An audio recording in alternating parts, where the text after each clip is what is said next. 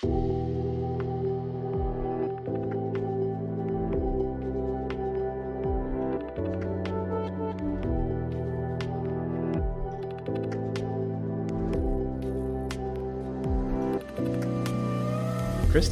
Hello. Welcome to the podcast. Thank you for having me. Absolute pleasure. I think a good place to start is a bit about you, your background, how you've ended up where you are, and then we can take the conversation from there. Perfect. Well, the elephant in the room is I don't have a British accent. I am sitting here in London with you. However, I've been over here for 13 years. Canadian, for those who don't quite have the accent ear. But yeah, I've been in recruitment marketing for coming up on 20 years, which is a scary, scary number.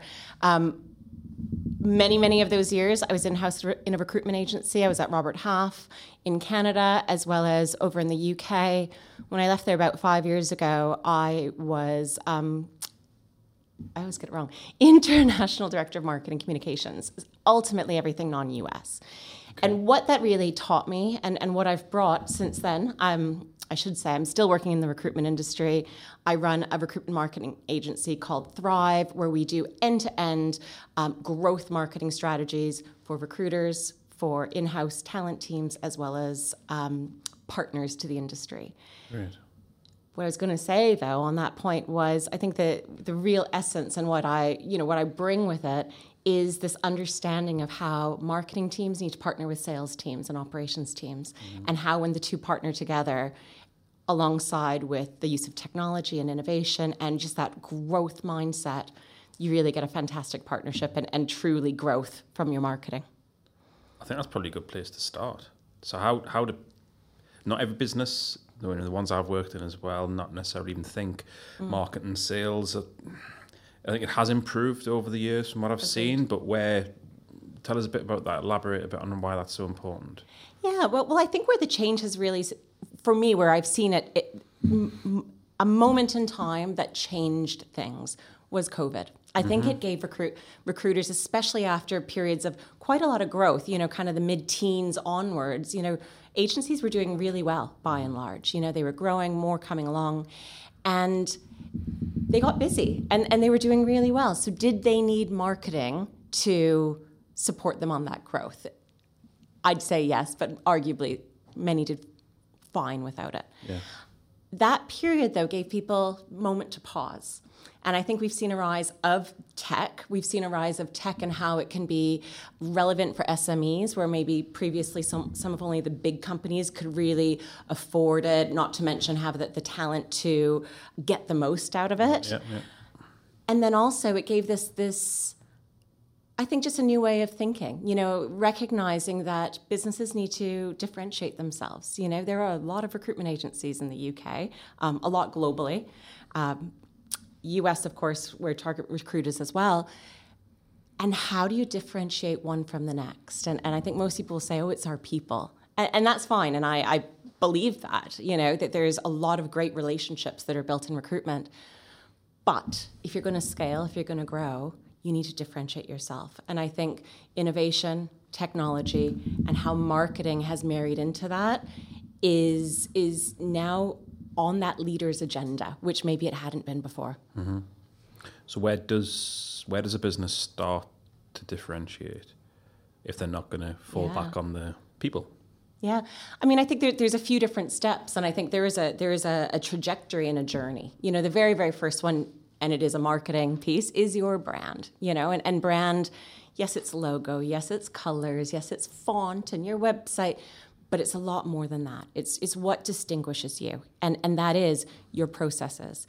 That is the tech stack you're leveraging. How are you making your business attractive to the best consultant talent who may or may not want to join your business? How are you becoming more efficient to really compete not only with your competitors, but rise ahead of them? How do you deliver a service that leverages the best of technology, that leverages the best of processes in order to get ahead?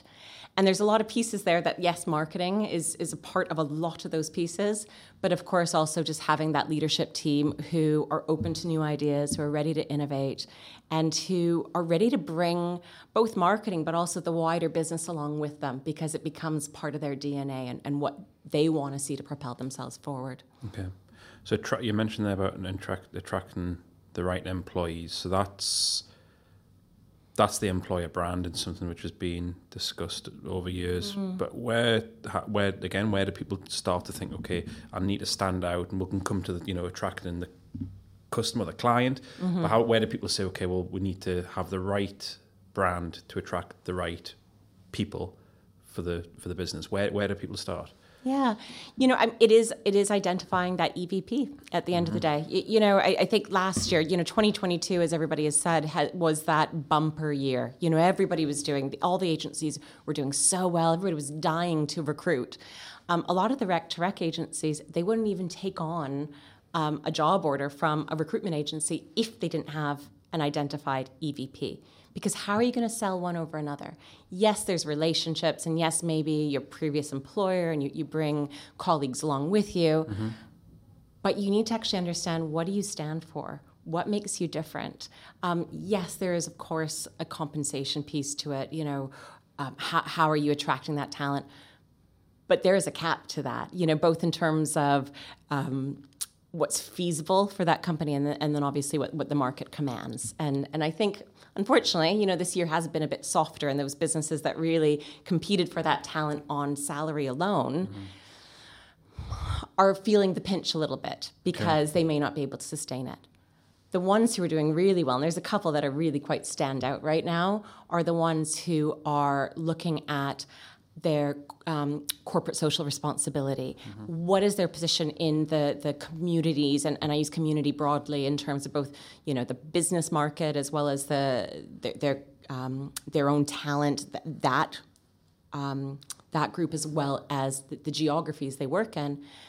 What is that piece? What is that legacy? What are you selling to those consultants who you want to attract? What's the dream you're going to put forward to them? And a realistic dream, of course, but how are you going to get them on your team and working towards that common goal together? And how closely knit does the EVP need to be to the way that the brand to the client is knit together? How's they? I'm assuming they're hand in hand. They'd have to be. I mean, you have to be your authentic self at all times. I think there is kind of a rule of thumb that you can't present anything to a potential consultant that you wouldn't be willing to also have your clients see, etc. So if you're putting anything on Instagram or on LinkedIn, you better believe that everybody's going to see it. It's open for whomever it is.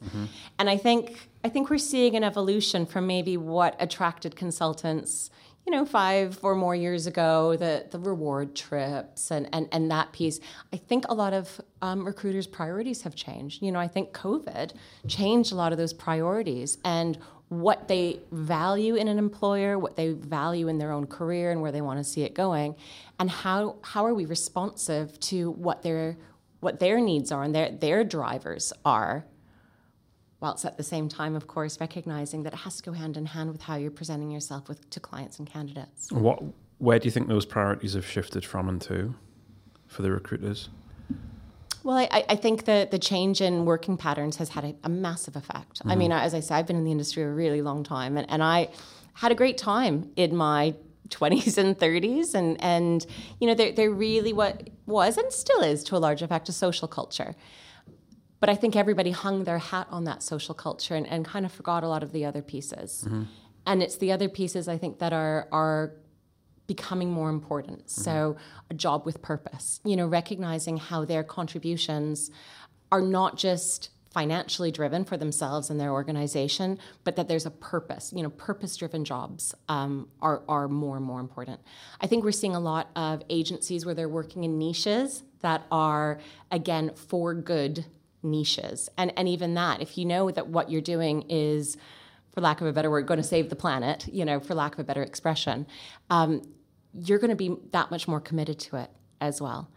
And of course, recognizing that, diversity has been a bit of a buzzword the last couple of years, but not all recruiters are wanting to be at the pub every night after work. Yeah, There are many different people who make up the industry, and also their priorities, and you know, working mums is one obvious one, but also it's not the only one.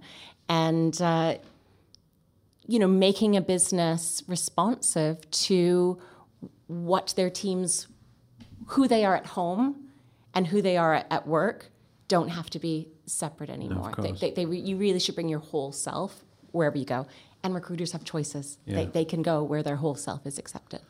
So there's a few things there mentioned: CSR, the community, the brand, the EVP. Who's responsible?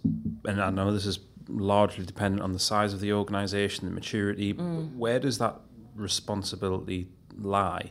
Because, you know, looking at the EVP compared to CSR, I've worked at large organisations before where you actually have a dedicated CSR team. You have somebody who's dedicated to the brand and pushing that out and making sure that filters through to the culture, but it's not necessarily the same person. Yeah. So what's your experience on that front? I think you hit it on the head. There isn't one size fits all. It is very, very broadly. It's very broad depending on the size of the company and the talent within. I mean, I think you see a lot of really incredible operations people in recruitment that person who does it all. They often are tasked with it. Marketing is often tasked with it as well. But I think the common driver is that it has to have that senior stakeholder, sponsor, rather, let's call it a sponsor. You need that senior sponsor who pulls it through. And that's generally the managing director or the sales leader, operational leader, that even if they are not doing the nitty gritty on it, they have to be the one championing it. They have to be the one taking that message wherever they go and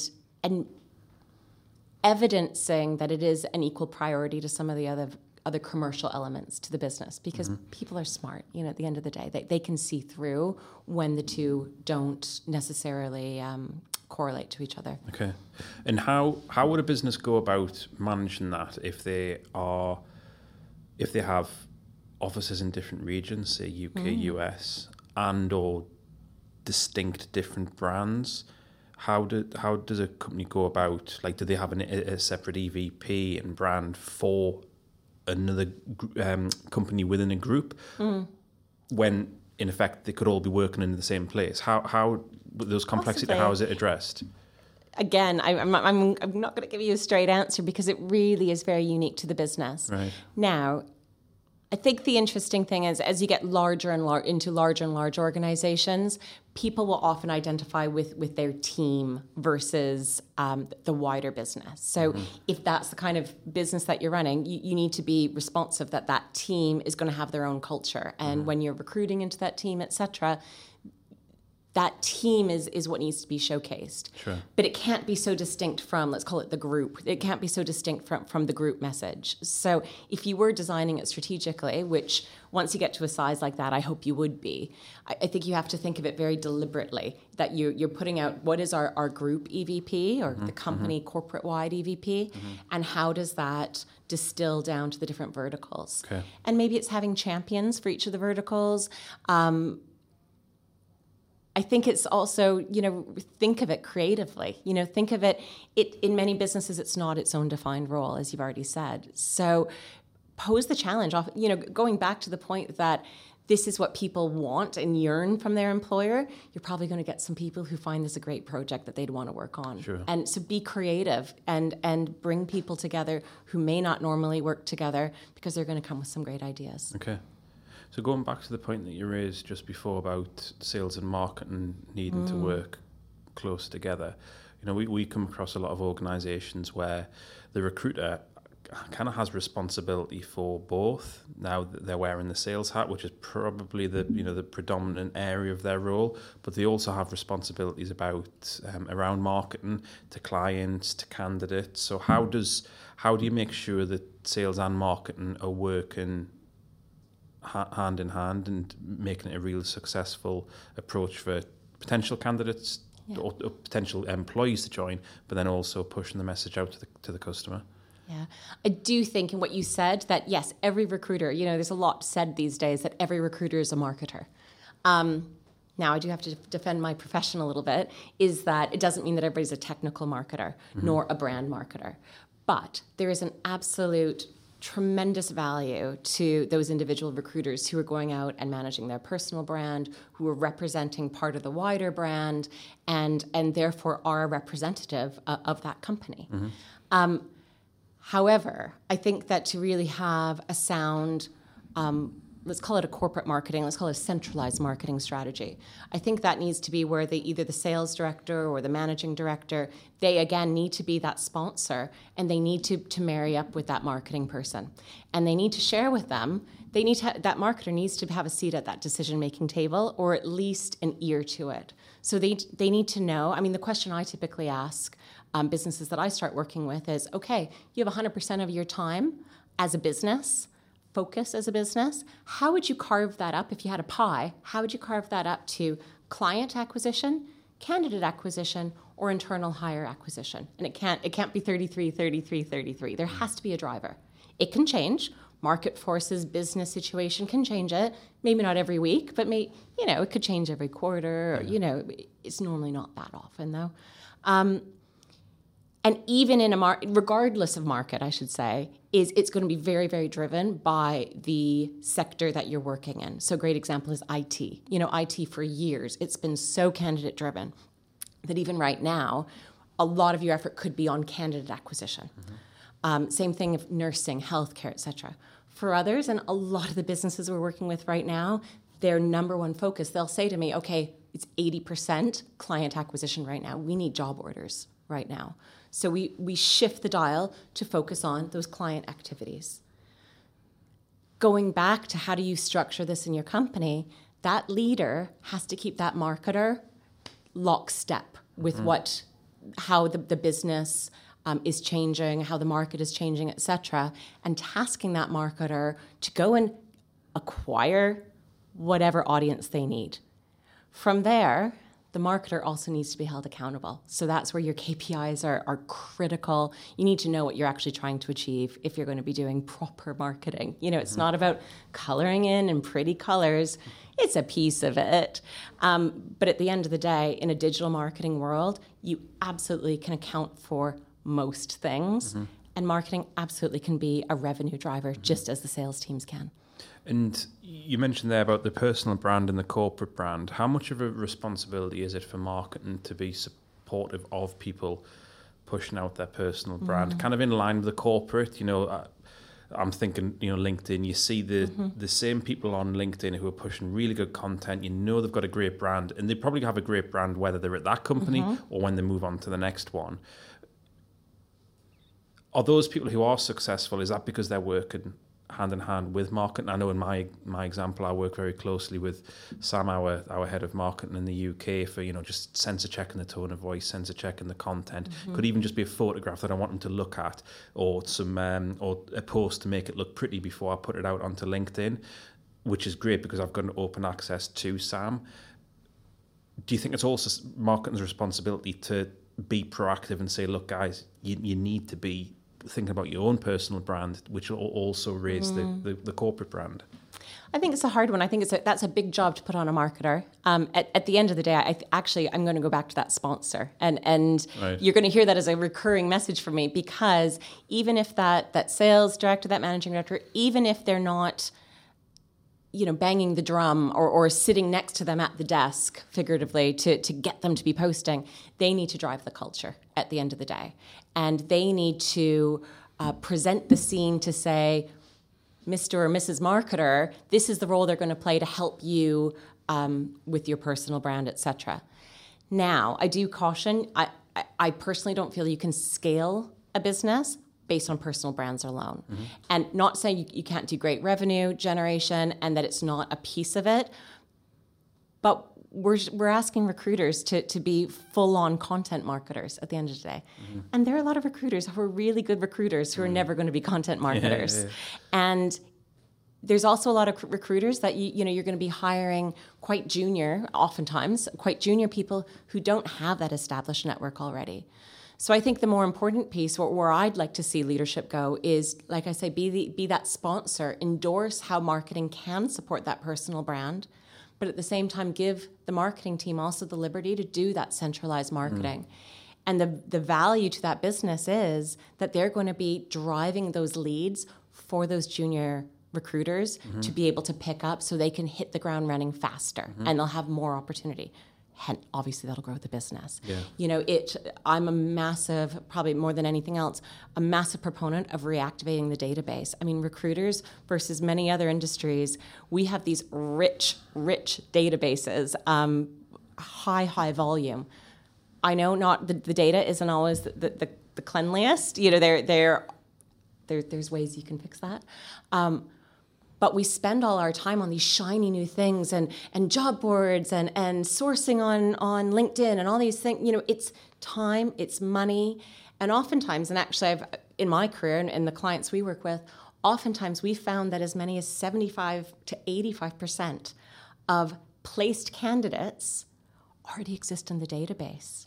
So you've just gone and purchased these new candidates, and I put that in quotation marks because I'm talking about your job boards, your LinkedIn credits, you know, all those sources of attracting or acquiring candidates, and they're already sitting in your database. You just need to have a better way to get, you know, update the data, make sure it's clean, and make sure, you know, you can surface those contacts to make it easy for your recruiters to identify, you know, the right candidates with the right skill set because it's clean, but also surfacing those who may not be actively looking for a job, but who would be open to opportunities should they present themselves. So how do you go about reactivating the database? Well, we had another guest on a previous podcast, Andy Hallett, and he was talking about how from the outside, if you didn't know that you were looking at a recruitment agency, a lot of agencies actually look like data processing companies because the amount of rich data that they have, but they need the ability,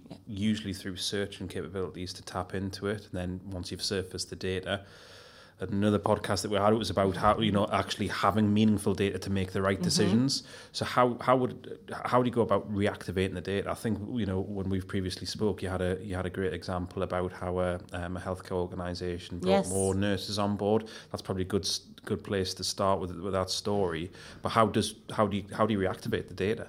Yeah. Now, so like I say, we have these rich databases. For one, you need to make sure it is coded candidate versus client. I know there is that perception out there, the cradle to grave perception, a candidate become a client, etc. But in that, in the moment of intent, they are one or the other, right? Yes, they should be part of your bigger ecosystem and that relationship, but in the moment of intent, they're one or the other. Ultimately, it's about starting to engage with that database. Now, yes, there are GDPR considerations, etc. you have to be mindful of, but you start engaging with them. And you can actually use forms and different things for them to self-populate and update their information. So I think that's one of the big reasons. And you can't blame recruiters for not going into it because there's candidates from 10 years ago. I mean, I still get, I'm on databases that I'm getting junior marketing roles at, I don't want to say the amount, but, you know, not my career level, put it that way. And that data is 10 plus years old. So you can use it to bring somebody to a form, get them to say old title, new title, or desired title, skill set, tick, tick, tick, tick, tick of all the different skills that they're bringing, obviously in tech or different languages or software, you know, that becomes even more critical. Obviously anything about their contact details, etc., and are they interested in roles? And the beauty in this is if they're filling out that form, they're probably going to be interested in roles. So right away, you've now used this to update the data in your database directly, and you've now also used this to surface people who have interest, and that's now that moment for your consultants to say, okay, get onto these candidates, update their records. And in the example that you've mentioned there, it was a situation that they had, I think it was 300. Within a 2-month period, they'd placed 300 additional nurses just from reactivating their database. And it's, I mean, as you know, that audience itself is it's tough to find nursing talent when you already have that talent in your network. You just need to surface it and leverage it. And I know there's quite a bit of tech out there, say, for example, LinkedIn connectors, which can actually look at the LinkedIn profile and update changes from there into the respective CRM, Target Recruits One system, which can support that. So when you've got those changes which are coming through, yes, you want people to be engaging with it, but any future changes, what's the recommendation on not re-engaging when you think it's got old and stale, but making it continuous so that the candidate knows that you're always there with potential work? What's the recommendation about that approach? I mean, I think you've kind of indirectly said it's about a process, isn't it? So it's about, and the beauty is today that there are marketing automation tools or engagement automation tools, which I think a lot of people get scared of that word. They hear automation and they think it's those spammy LinkedIn emails that we're all getting. It doesn't have to be, though. You can make them highly targeted, highly personalized. Obviously, the better data you have and the more thought you put into it means it could be more segmented. And so it could even feel that it is a real person who sent a one-off email to them. You also are able to look at how they're engaging with you. So if they are showing what's called intent signals, you engage with them and send them different kinds of context or content and materials. If they're not engaged with you, maybe you slow down and maybe only engage them once a month or every 6 weeks. But it's about, we now have the technology to create these, we have the technology to make it more human, which sounds crazy. But at the end of the day, we can be more human by taking our EVP, which we talked about, by taking that USP, sorry, another acronym, but what is making our business unique and why do you want to work with us? And we just have to have a bit of preparation, put that into these sequences and into these communications, and they can trigger. Yeah. It's quite ironic that the more that you rely on technology and automation, the more human it actually becomes and personable. So can you give some examples of ways that agencies can, by using technology, they can continue to engage with the candidate? So like you say, it's not just a spammy email coming into the inbox, but other ways that they can either, they can stand out, they can just make them, I guess, be different in that differentiator. Have you got any examples of that? So I think you need to think about how do you want to leverage automation and what does your business need? So going back to that nursing example and any of these that there's a high compliance side of it, nursing, teaching, et cetera. One of the biggest challenges those agencies have is the fall off from interview through all the compliance steps to placement. You can automate all of that compliance and seeing if they're getting the right forms and checks, et cetera, coming through. You can be obviously just that value-added content, that I don't want to call it newsletter because it can be a newsletter. If it's a newsletter, you have to make sure it's newsworthy to the end customer or the end contact you're sending it to. But think of it, change your perception a little bit and think of it as evergreen. So if somebody's registered with you, on July the 1st, what would be their stages? If you've not spoken to them in a month, what would be the follow-up with that? Maybe at 6 weeks they get X. Maybe at 90 days they get Y. Maybe you also have to think of it, again, that the candidate cradle to grave is maybe we've placed them, whether that's a temp opportunity or a perm opportunity. If it's temp, that's a great example. They're coming to the end of their engagement, their assignment, that you start engaging with them again.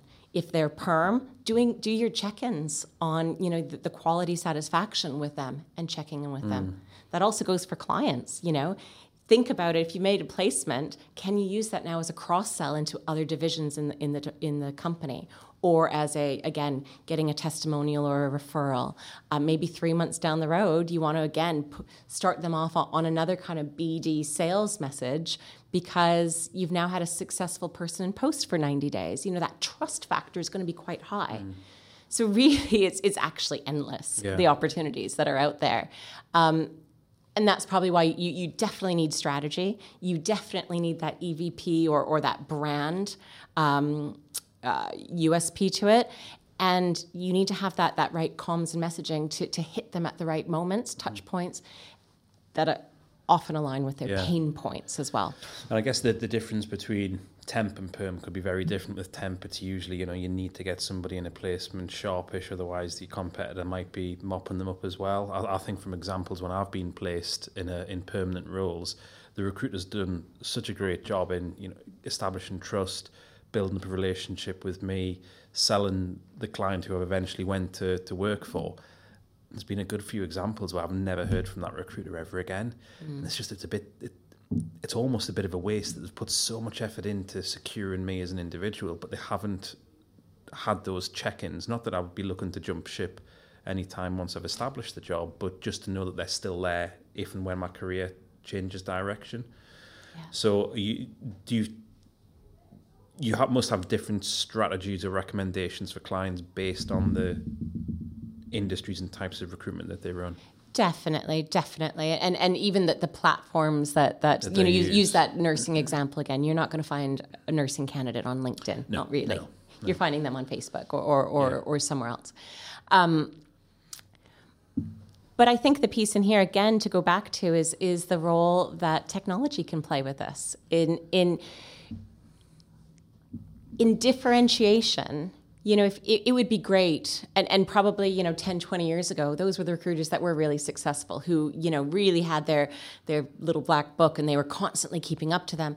Now, take that same concept of a little black book and add technology to it. Mm-hmm. And this is where you can make your consultants more productive, more efficient, more revenue generating, because all that stuff could be happening, but they don't physically have to be doing it. No. It still can have that, definitely would have the corporate voice to it. You could probably even make it, depending on how involved you get, you can make it have that individual tone and voice to it as well. You can make it from that individual consultant coming from them. But the biggest thing is that you're freeing them up. You're freeing them up to work on more high-value touch points, working the job, building relationships, making placements, versus engaging with people who, not say they're not valuable, but they don't have intent in that moment. You want to allow your consultants to focus in on what's going to drive the growth and revenue forward for your business in the short term as well as the long term. Mm-hmm.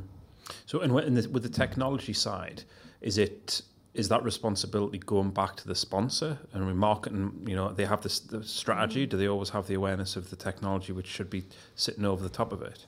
Well, you'd hope so.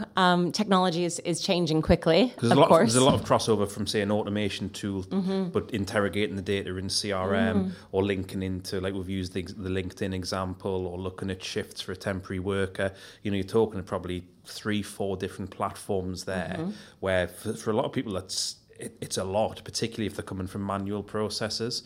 But what we see is that technology can take away what you're saying. You want them to be focused on the high value touch points rather than doing stuff which technology can take away the headache. Yeah.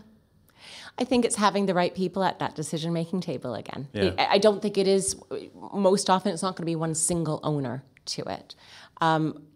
Obviously, I'm going to champion the marketer. I'd like the marketer to be able to have the ability, or when I say ability, the license to be able to speak up and say, hey, here's some of the new marketing tools that we could be leveraging. Or, if the business is looking at a new CRM or a new tech product, bring the marketer in the discussions. Even if it doesn't seem like there's a marketing component to it, there probably is. And there's probably something that someone with that kind of mindset and outlook can definitely bring to the discussion. Yeah. I guess it all depends on who you're working with and the maturity of the business. We've heard conversations, part part of it where a company, they don't necessarily even know how to write an email to promote their services to potential clients, and there's nothing wrong with that. But we know that once you've got that and you know your brand and you get that messaging out, that's where the technology jumps in to automate the process. Absolutely. You're taking away kind of the responsibility from somebody who perhaps it's not their forte, it's not their speciality. Again, it's part of the beauty of it. It gives those recruitment leaders that ability to protect your company brand as well. You know, there are some things that should be done centrally to make sure that the brand tone, the ethos, the messaging, even just the quality of writing is up to scratch at the end of the day. It's not to take away from the individualization that the recruiters can bring when they are having their dealings. And I think those that do it well will find that balance of the two.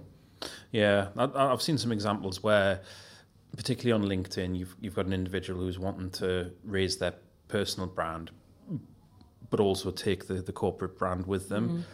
And one person in the company might not perhaps like the tone of voice, they might not quite like the messaging. That person then gets approached and says, "Oh, you need to think of it this way or that way in future," and it just kills kind of the ambition or that, because posting online for a lot of people can be quite daunting. Yeah. And then when you've got somebody senior in the business who comes along and says, "No, that wasn't quite right," but they don't lead by example anyway, it's not very encouraging to people who want to, who are essentially young and ambitious and want to make their own road, albeit with that corporate message as well. Yeah, I think there's some foresight needed then in that. Yeah. It goes back to that sponsor. If that sponsor truly believes in it, if in the ideal world, he or she will be also doing it themselves. If they don't, and that's perfectly fine if they don't, but it doesn't mean they don't endorse it. And by endorsing it, it means, like you said before, maybe the marketer isn't responsible for everybody doing the training or doing the for posting, but can be doing training for them. Can be being proactive in teaching the do's and don'ts. And one of the really interesting things is the algorithm. How do you play the algorithm so that you get more visibility for the posts you're putting out? There's a trick to it. It's for another podcast in the future. But the interesting thing with that as well, or the added benefit of that as well, is you've now, for that recruitment leader, they're now presenting that marketer as a source of knowledge. They are endorsing that person, which, your social presence is just one of many interactions that marketing and the sales teams are going to have. They are going to have, and the more the better in many cases, because that's when you truly get this partnership. Well, you're positioning that marketer from day one as somebody who is endorsed and respected and looked up to in the business. And that's going to pay dividends when it comes time to some of this email marketing and database reactivation, et cetera, because they've earned those kind of credibility points early on in that consultant's career with the company. So we've talked a lot about the marketing and the sales working hand in hand. What other areas would marketing naturally start to work with in the business? Oh, that's a good question. I think it scales with the size of the company, for sure. HR, if they have an HR department or they have an internal recruitment department, is a very, very obvious one for me. Obviously, that's also driven by hiring and if they are doing a lot of internal hiring themselves. So you'd mentioned EVP, so that employer value proposition, but also leveraging the digital channels, et cetera, on how you're going to acquire that talent coming to you, internal talent coming to you. Let me think what else. I mean, I came from a big company. So yeah, we actually worked across a lot of departments. Give me one second. I worked with legal. I worked with technology. Certainly comms, when there was a new program being rolled out. We actually did a Salesforce rollout while I was there. So the comms on that, and as you can imagine, the teams involved with the global Salesforce rollout were extensive. Marketing absolutely got involved in that discussion. Naturally part of GDPR discussions, marketing's in the room for that as well. It actually can be quite endless at the end of the day. It can. And so if we take a step back, the marketing process, so actually putting a strategy in place to help market an agency, what's your experience been as to when you go into a company, how do you go about identifying where things could be improved and then how to be improved? So I know we've covered a lot of great ground there, but if we take a step back, if you go into, say, a company, what are you looking out for where things could be improved? Absolutely. So when we start working with a company, we do a whole discovery process. And that discovery is looking at the business objectives. So looking at actually, like, what were your placements last year? What are your goals for this year? How many placements does that equal in real terms? How many candidates do you need to achieve those placement needs? So finding out where are the business goals and what uplift, if you have a 20%, if your goal is a 20% uplift in revenue, how many more job orders do you need? How many more candidates do you need to, in a ratio terms, to hit that?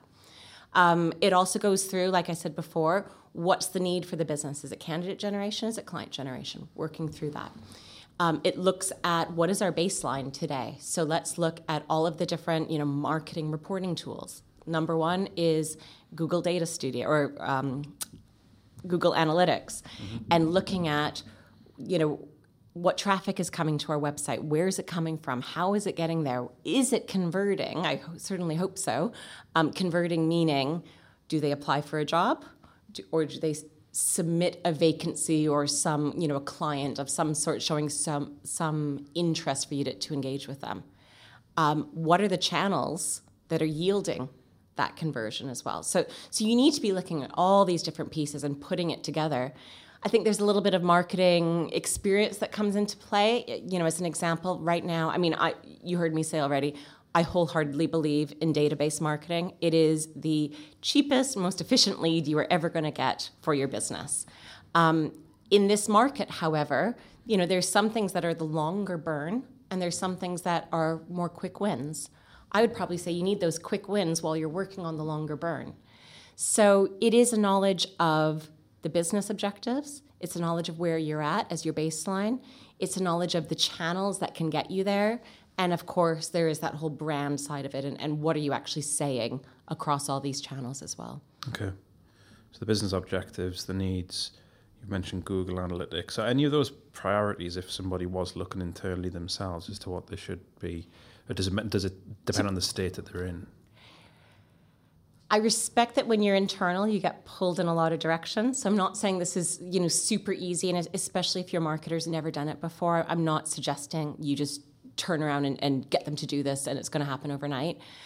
We can do these audits in 2 days. They're 2 days of work, and we can get a pretty good baseline for it.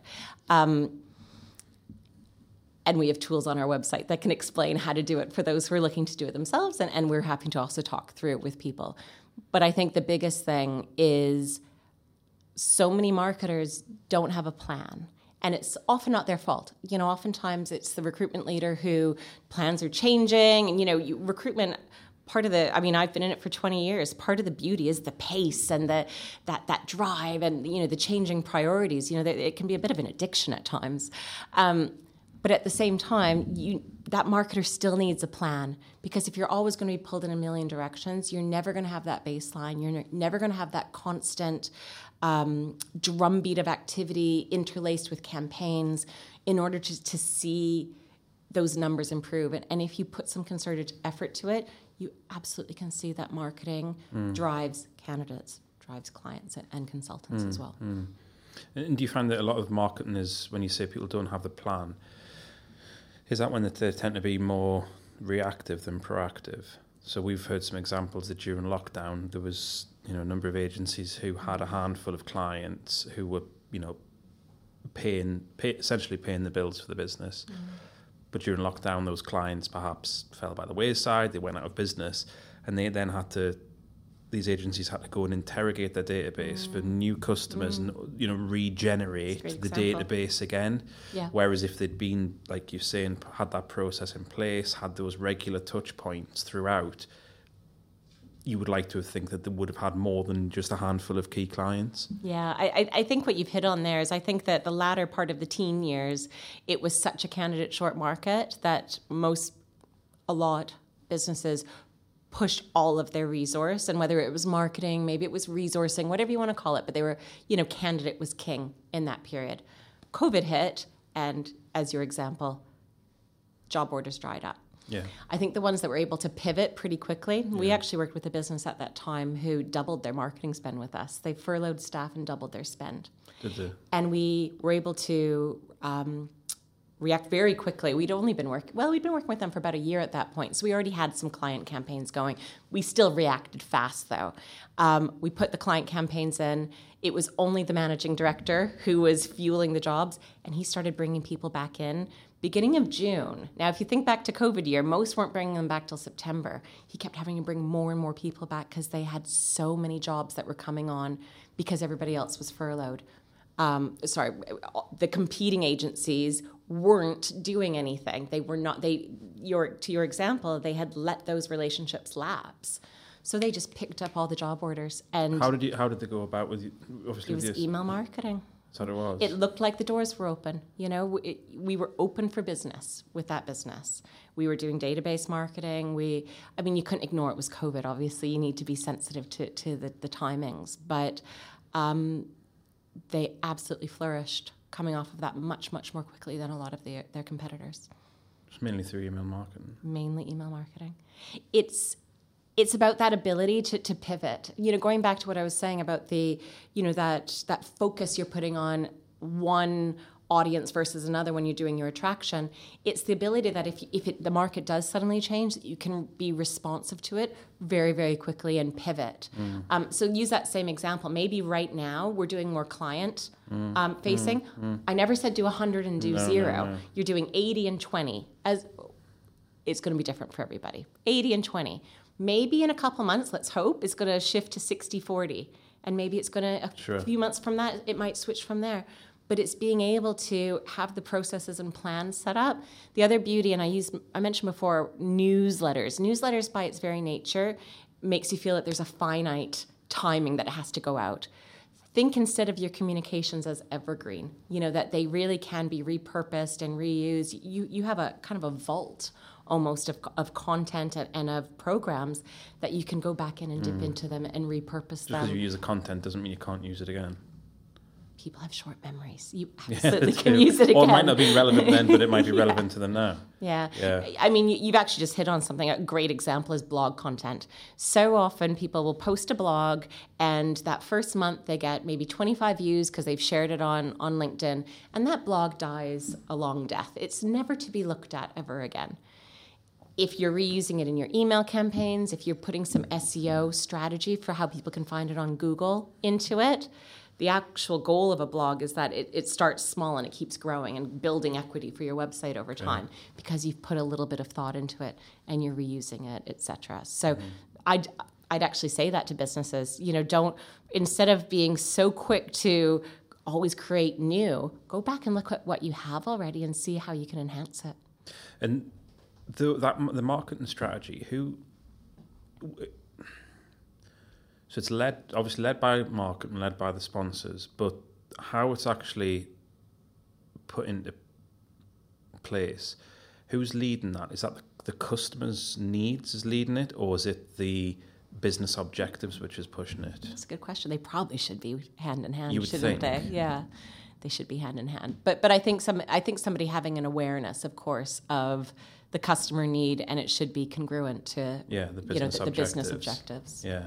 Okay. And that is the strategic. I'd like to think that marketing can play a role in that, in helping to identify that target candidate, target audience candidate or client, but also identifying their persona and where they're hanging out for, when you're looking at how are you going to engage them, what are you going to engage them with, what's their pain points, etc.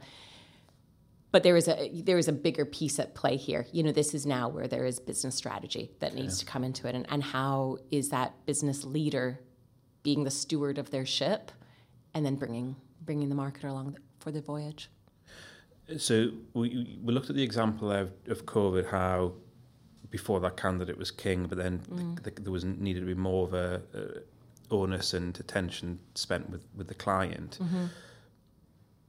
With that, as and when things move, like you were saying, not saying 100% and 0%. So when you do need to adapt, what does a business need to have in place to adapt? I'm thinking from what we've discussed, content. They need to have the right software in place. They need to have the right leadership and buy-in from the business. What other things do they need to be doing so that they can pivot quickly? Well, I think what you've just described there is a healthy business in any economy, they should be doing those things. When things are good, they should be doing those things. And when things are a bit more challenging, they should be doing those things. I would like to think if they have those pieces in place, they actually can pivot pretty quickly. Right. It is, like I say, it's either about revisiting what you've done before, but also if you're in the mindset of knowing that you need to be responsive to the market and not, marketing for a purpose versus just fluffy marketing, then I think that whether it's the marketer or the business leader should have that enough of a wherewithal to be able to say, actually, yeah, now we turn it to this, and we need to be focusing on that piece. So you mentioned there about the content. How in the differentiator, which we discussed at the beginning, how different or attention grabbing should the content be? Should it be that, or should it just be consistent? Now, attention grabbing, I think you fall into the risk of it being kind of clickbaity and gimmicky, etc. And I think that's when you're going to get that, you can't continually be pushing out different types of the attention grabbing. So is it more of a case of being just consistent? Like you see people on LinkedIn, they're posting stuff 2 or 3 times a week. You get some people who post stuff and it's kind of just a bit dull. Others do it regularly, but it's got a bit of them about it, which stands out. I get the same, from different companies who market to me. It comes through the inbox. I tend to regularly read it because it's grabbed my attention. So is it about consistency? Now, you mentioned LinkedIn there. LinkedIn is largely also about consistency because you are also playing to the algorithms who likes consistency. But that's one channel of many channels. I think for the first thing you need to think about is the purpose of your content. So dial back and what is the purpose of our content? And we need to think about what's content that we are happy that it's just something that they see on LinkedIn. We want to get a lot of engagement for it. Let's start with LinkedIn, actually. I want a lot of engagement. I'm going to be creating a post that creates a lot of engagement. But don't discount the stuff that is the testimonials and the business promotion stuff, et cetera, that might sit on your company page. It might not get loads of likes and shares, but people treat the company page largely like they treat somebody's website. They go in to go and validate. If they've been speaking to a consultant, they go in to validate to make sure what that consultant is saying is part of that bigger brand and part of the bigger business. So it's not all about engagement. And that's where the corporate brand has to come into play as well. 100%. Now that's just one thing. That's LinkedIn. Now let's think about a blog, for example. What is the purpose of the blog? Is it to get people to click on it from LinkedIn? Maybe. Is it to drive people from Google there? Maybe, for what people are searching for online. Is it to be an asset in an email campaign that's going to get people to click on it when they see it in email? Now, hopefully it could do multiple of these things. It shouldn't just be one, but there needs to be one that's the driver. And what might work on one channel might not be the perfect piece of content that's going to work on another channel. Interesting. That's just trial and error, I'm assuming. Or I guess there's some best practice out there people can I think tap it's into. a best practice. I think it needs to be, if once you have a bit of experience, there's some trial and error in it too. Yeah. But there is some basic SEO knowledge that, again, this is less the recruitment leader and more the marketer, but some basic SEO knowledge is definitely helpful. And it goes back to having a plan, like you said before. You have a marketing plan when you're creating this content. And I actually don't believe in creating content for one purpose because everybody has finite amount of time and resource. So when you're creating something, think about it as how could I either promote it in different ways or how can I carve it up to have different purposes with it. So you're just stretching it. I use the rule of 5. Any piece of content you're creating, it should have 5 different uses. In what way? A link. So maybe you do a blog. It should have, so the blog should be optimized for SEO so people can find it on Google. You should, the full blog should be promoted on LinkedIn. Maybe there's some interesting stats or figures in the blog. Maybe that's another post for LinkedIn. Saying 85% of so-and-so da-da-da. So it's not necessarily promoting the blog, it's promoting some of the insights within it. And then maybe an email campaign or a couple email campaigns, and maybe you put it at the bottom of a signature. Sure. So you've just hit 5 through one piece of content. Sure. And where does you said that you've got to think about your content and what you're trying to achieve. where does that play in with lead generation, with actually getting business through the door? Absolutely. So there's a few different definitions of what would constitute a lead, of course. If you're putting together a salary guide or some kind of report that there's a download and they're putting their information in, that would be a lead.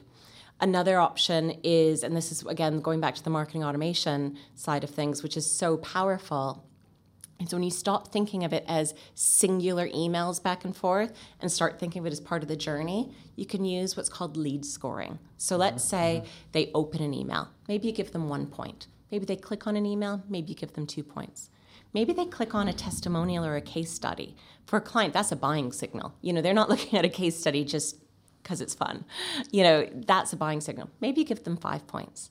The beauty here is you can be aggregating those points through these different touch points. And when they reach a magic score, that becomes the moment that the consultants are following up on that. Becomes an action, yeah. Becomes an action. So that takes you back to how do you use automation and technology to make your consultants more productive?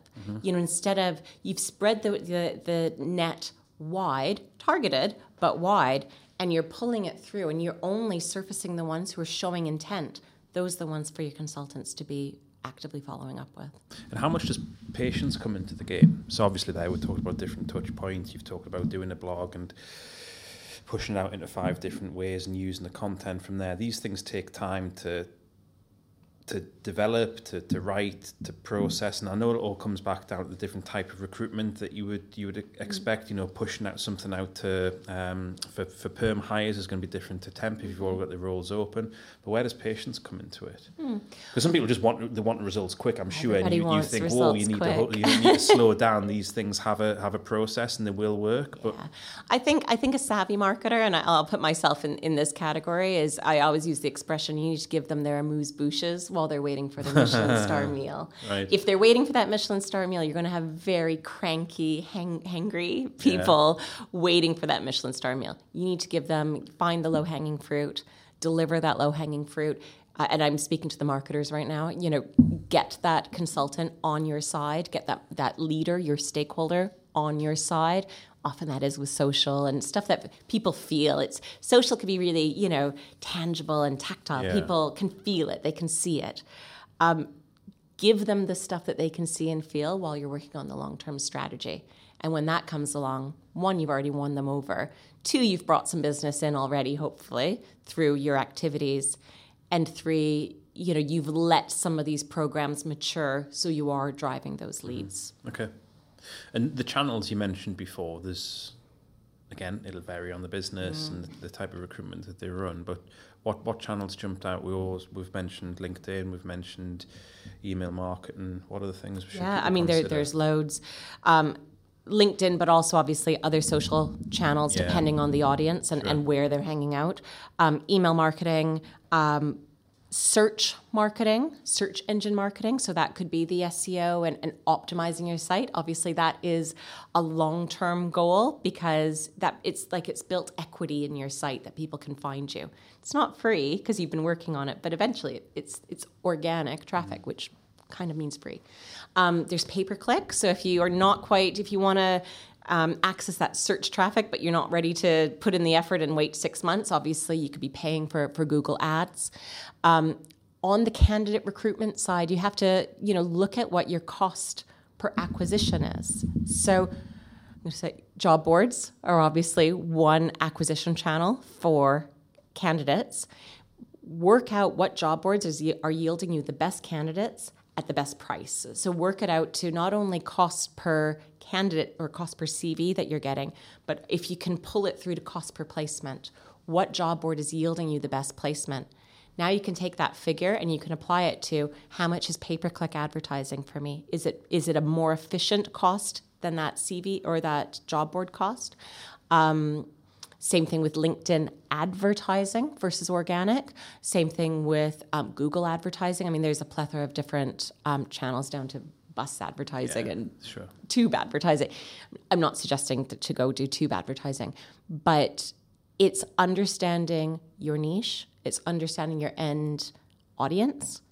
It's understanding your budget because a lot of these are going to be, very, very different in what is feasible. And actually, I think a big one, and I think this is when we do see the rise of TikTok and, oh, everybody's on TikTok. I got to get on TikTok. Well, at the end of the day, most companies will have a finite budget and a finite marketing team. So you need to work out where they're spending their time and what is yielding you the best return. And it may or may not be on TikTok. Just because somebody's hanging out there doesn't mean that you're going to be leveraging it as the right channel for your business. Now, some businesses it is. I'm not saying it isn't. I'm just saying keep an open mind. You need your KPIs, you need your ROI metrics, so you can pull it back and say, okay, what are we getting by channel? And the holy grail is, what is the cost per placement per channel? Cost of client or job order acquisition by which channel, cost per CV, and ultimately placement per channel. Once you start seeing that, you start putting your budget into those channels that are yielding the best results for you. You're going to grow your business. And that goes back to one of your original points of marketing, working with sales. If they're not working hand in glove, you just would not have those metrics to hand. It's such a great point, because oftentimes it can be very difficult to see all of the touch points that marketing, we've come a long way with technology to see the touch points through to placement. But we're not Amazon at the end of the day. We're not putting we're not putting a candidate in the basket and pressing purchase. There is a human element that comes into play. So absolutely, you could get so far, but yes, understanding from your consultants where the best candidates are coming from, or clients, et cetera, best customers are coming from, and making sure marketing is not only responsive to them, but obviously is working towards what is yielding results. And being able to dial up or dial down when relevant. Precisely. Yeah. Was it easier 20 years ago? No, because you didn't know. So I know that makes me sound so old. In many ways, I guess it was. Many days, it was the Mad Men. It wasn't the Mad Men era, because I think that was the 1960s. But it was, beginning of my career, I was doing, print ads in magazines. I was doing classified ads in the FT. So in that regard, yes. But that was easier. It was more less options. Brand. Yeah. It was brand marketing, a big more piece to that. I think there needs to be an absolute respect for marketers. And of course, I'm going to say this, but there needs to be respect that it is pretty technical these days. Yeah. And there is a lot of value in leveraging specialists in different areas. Okay. Somebody who's, I'll just, rattle off a couple of them. I mentioned already SEO. Marketers in general, especially content marketers, need to have a basic understanding of SEO. Good SEO people it's very, very technical. And if you want to be the ones, if you want to be ranking top of Google, there is some absolute technical knowledge you need to be bringing to that. Same thing with PPC, same thing with email marketing, etc. There is still a great place for brand, however, though, so don't discount that. It's just hard to find that unicorn marketer. You generally are not going to find that person who has the end-to-end, somebody who's great at brand and content, who's also a digital genius. They're pretty few and far between. And was there a point where the individual started to take on more of that marketing responsibility, not away from marketing, but they had an expectation to be marketing themselves? Or was that always there from, 15, 20 years ago? Marketing themselves out to candidates and to clients. I don't think they had the platform before, the same platforms. I think, LinkedIn is far from young. I think it's just had it's 20 years old or something as well. But if you think pre-LinkedIn, nobody was putting out their own, content that they didn't need to, as a recruiter, that is, they didn't need to be doing any of that. So the job has absolutely changed. I've never been a recruiter personally. Yeah. I've worked literally shoulder to shoulder with a lot in my career. I think probably the root of the recruiter and what makes a good recruiter probably is still very much the same. Some of them just happen to be leveraging social channels better than others. Sure. So we've covered a lot of really good content there. How do people wrap that all up to make sure it's all possible? Yeah, I think this is where that marketing planning really comes comes to the fore and why it is so important. You know, it isn't something, I do marketing planning every single year. Hopefully you finish it, and hopefully you'll keep referring back to it. Hopefully it doesn't sit in a metaphorical drawer once you've done it. Yeah. But look at those pieces. Think about your marketing program holistically. Think about all those different channels we've talked about, and maybe you don't utilize all of them, but think about the combination of them and how each of them contribute towards your overall goals. Okay. Yeah, I mean, we see a lot of businesses who are working with us and looking to review and replace their existing tech, where they don't just look at the immediate CRM. They talk about automation, they talk about portals, they talk about email marketing, about analysis. So I think a lot of businesses have matured into that way of thinking. They don't just want to have a good database; they want everything to be integrated. Yeah. So I guess for what one takeaway for people who are listening, what do you think's going to make somebody successful going forward in the short and longer term? Yeah. What I love about what you just said there was this almost like a testing mentality, a curiosity, an appetite for innovation, and a testing mentality. And that's something that I've always employed. And a good rule of thumb is an 80-20 rule. So spend 80% of your time doing the things you know are going to work, that have been tried and true, that you know are driving. And again, this has to be data-led and ROI-led, but that's driving return. Spend 20% of your time, your resource, your budget trying new things, experimenting, see what's working. And then you can't keep going to 120, 140, 105,000%. You need to then replace in that 80% if you're going to constantly innovate. What is no longer working for you, move that aside, move something in, and then rinse and repeat. Go looking for something new all the time. And I agree with you. I think businesses have an appetite, and we're seeing some really great things in the industry. Great. I love that approach. Very straightforward. Well, I think that's it. That's a good place to wrap up. Thank you very much for being with us today. I'm sure there's a whole load of takeaways there for people who have been listening, and look forward to having you on again. Thank you so much. It was a great pleasure. Appreciate it.